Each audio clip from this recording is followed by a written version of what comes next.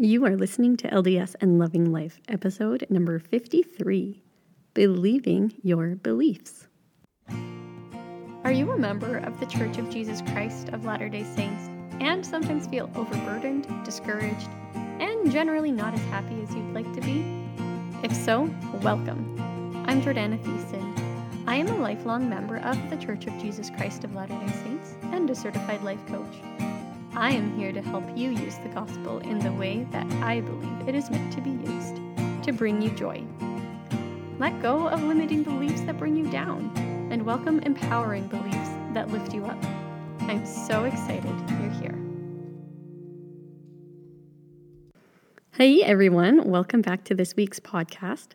I am super excited about today's episode, and I think a lot of people are going to relate to what I have to say, and my hope is that I'll have something to share with you that is going to help you to increase in your personal testimony and also being able to know how to strengthen any belief that you want to have.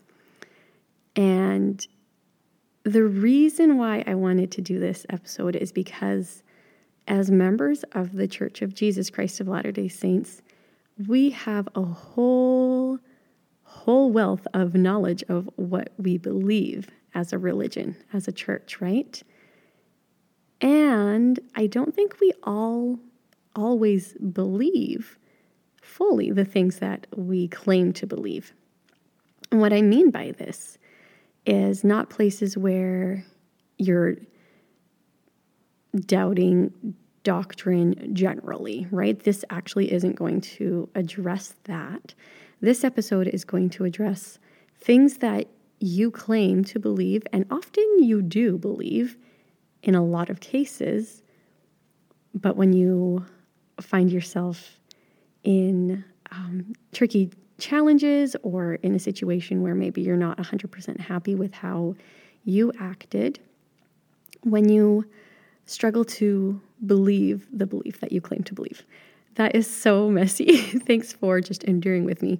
This is all going to make sense as we go throughout. I actually just recently had the chance to speak in church, and I got to talk about making your beliefs personalized. I love this idea of having your church beliefs become personal beliefs. But I actually had the idea and plan to do this podcast way before I was ever asked to speak. And so to me, this is just a cool little reminder that for me, this is something that has been important, and I feel like it's going to be important for a lot of people. So you actually hear me talk about this concept a lot, and it's true with things inside and outside of the church, where I talk about you know something in your head, but you don't know it in your heart. And so kind of the analogy that I had thought about was, I remember back before I was a parent, and people who don't have children do this, and I chuckle at it.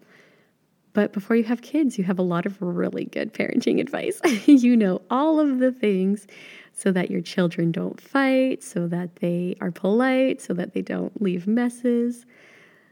And so before you have children, like, you know all of these things. But then when you become a parent, it's like, oh, okay, I get it now. And so it kind of becomes a more internal belief from having experience with it.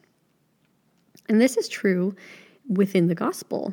You can take any gospel teaching, principle, belief, statement, and figure out, how much do I personally believe this gospel belief? So again, the point of this is not to encourage you to leave the church or be like, oh no, I don't believe this. This is geared towards those of us who already have within us that desire to believe.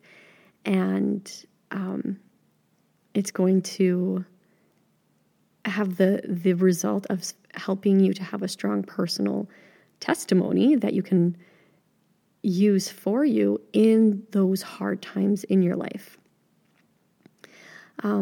So I want to give you some examples of things that you might use as a statement, or kind of topics or ideas around where you may have not develop a personal belief.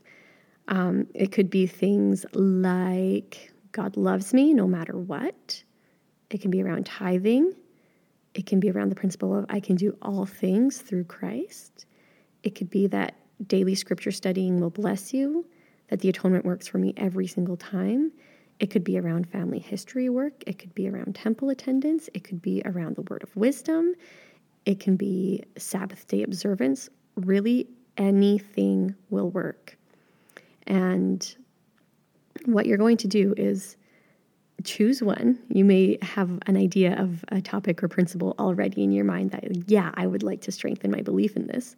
And what you're going to start off with doing is just write down that statement or that principle, whatever it is, just at the top of a page. And you're going to ask yourself some questions. So I have some examples of some questions. They are by no means the only questions that will work.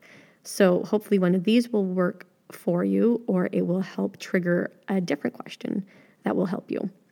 You can simply start by asking yourself, how believable is this for me? And maybe you want to do it on a scale of 1 to 10, with 1 being not at all and 10 being 100%. And then ask yourself, why is it not a 10?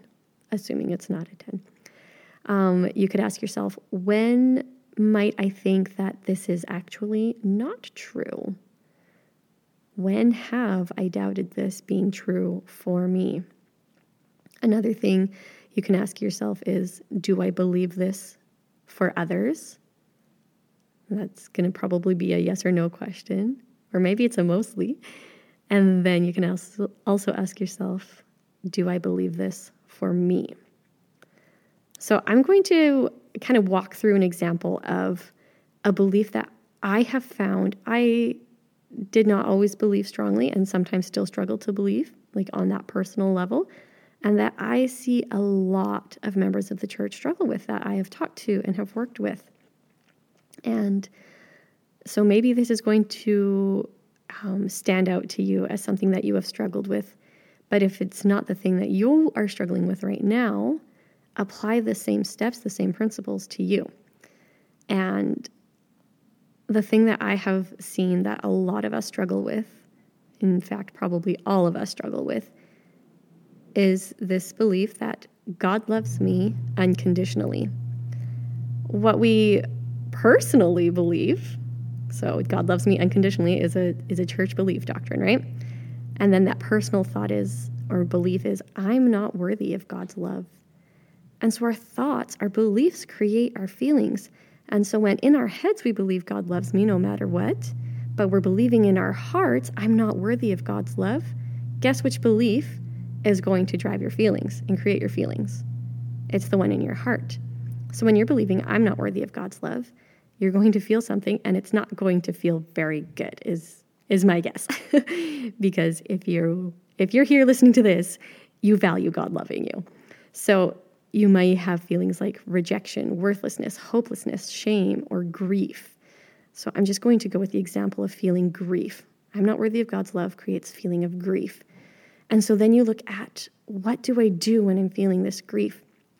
Maybe you stop reading your scriptures. Maybe you stop praying, or they become very rote, right? Just repetitive, but not sincere.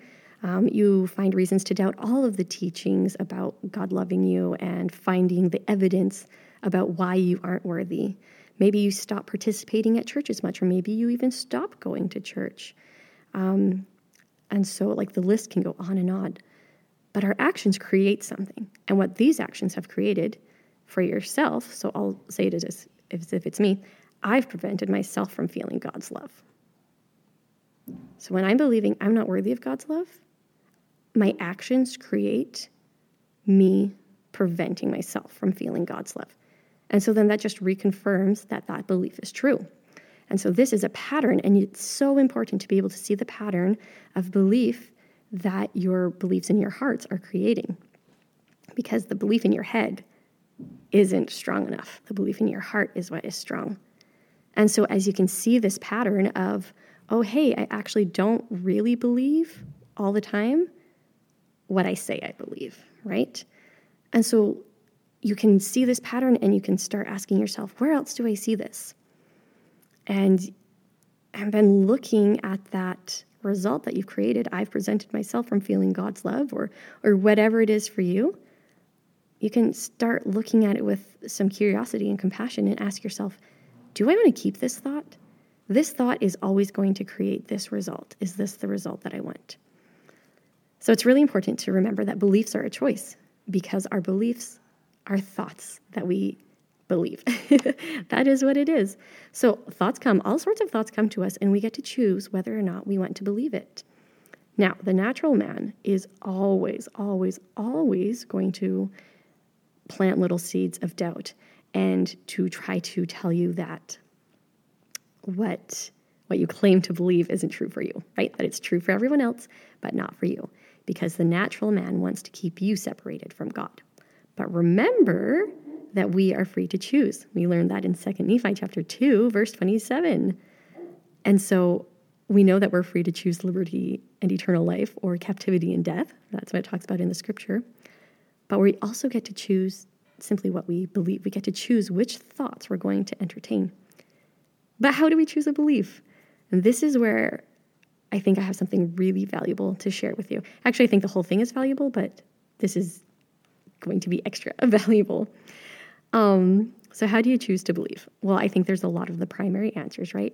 Read your scriptures, go to church, pray. But we can do those things, and we can do it and also have nothing extraordinary happen. So I have some tips for you about how to make those primary answers become more effective so that if you want to take a church belief and make it personal, you'll be able to do it. So this is kind of like taking Alma chapter 32, which is, if you remember, the chapter where Alma compares faith to being a seed. And so this is kind of like the how to do Alma chapter 32. There's a lot of ways, but what I want to focus on today, and one of my favorite tools, is questions. You've heard it before, you're going to hear it again. So when we ask ourselves questions like, why can't I? It invites answers about why I can't. And so then it's true that when I ask myself questions like, how can I? It invites answers of how I can. So we started off by asking yourselves, like, why isn't this always true for me? When have I doubted? Why isn't it a 10, right? And the purpose of that wasn't to make us believe that unhelpful, untrue thought. It's to help you recognize, what am I believing right now? What is running the programming for me? And so now we want to start asking the more helpful questions. Okay, by more helpful, I mean the questions to help engender belief in your heart, okay? Because the first questions are super important because you have to know what you are believing right now. So you're going to ask yourself questions like, how have I seen that this principle is true for me? When have I seen it being true for me? And so again, if we're looking at this, God loves me no matter what, when you're asking how have I seen that this is true for me, then you're going to find the evidence, the proof of it. Now, sometimes a belief may feel completely impossible to you. You may feel like you have no evidence that something is true, right? Maybe it's that God loves you no matter what, and maybe you honestly have never felt that, but you can't recognize having ever felt it. And so that's where having a bridging thought, so something to connect what you're believing now to what you would like to believe. It might be, how might it be possible that this is true? How might it be, how might it be possible that this is true for me? How have I seen this being true in other people's lives? So how might I can't speak today. How might that make it true for me as well? I think another really powerful question is, what if I did know? What if I did know deep down inside that this was true? How would that affect how I feel right now? How would that affect what I do right now?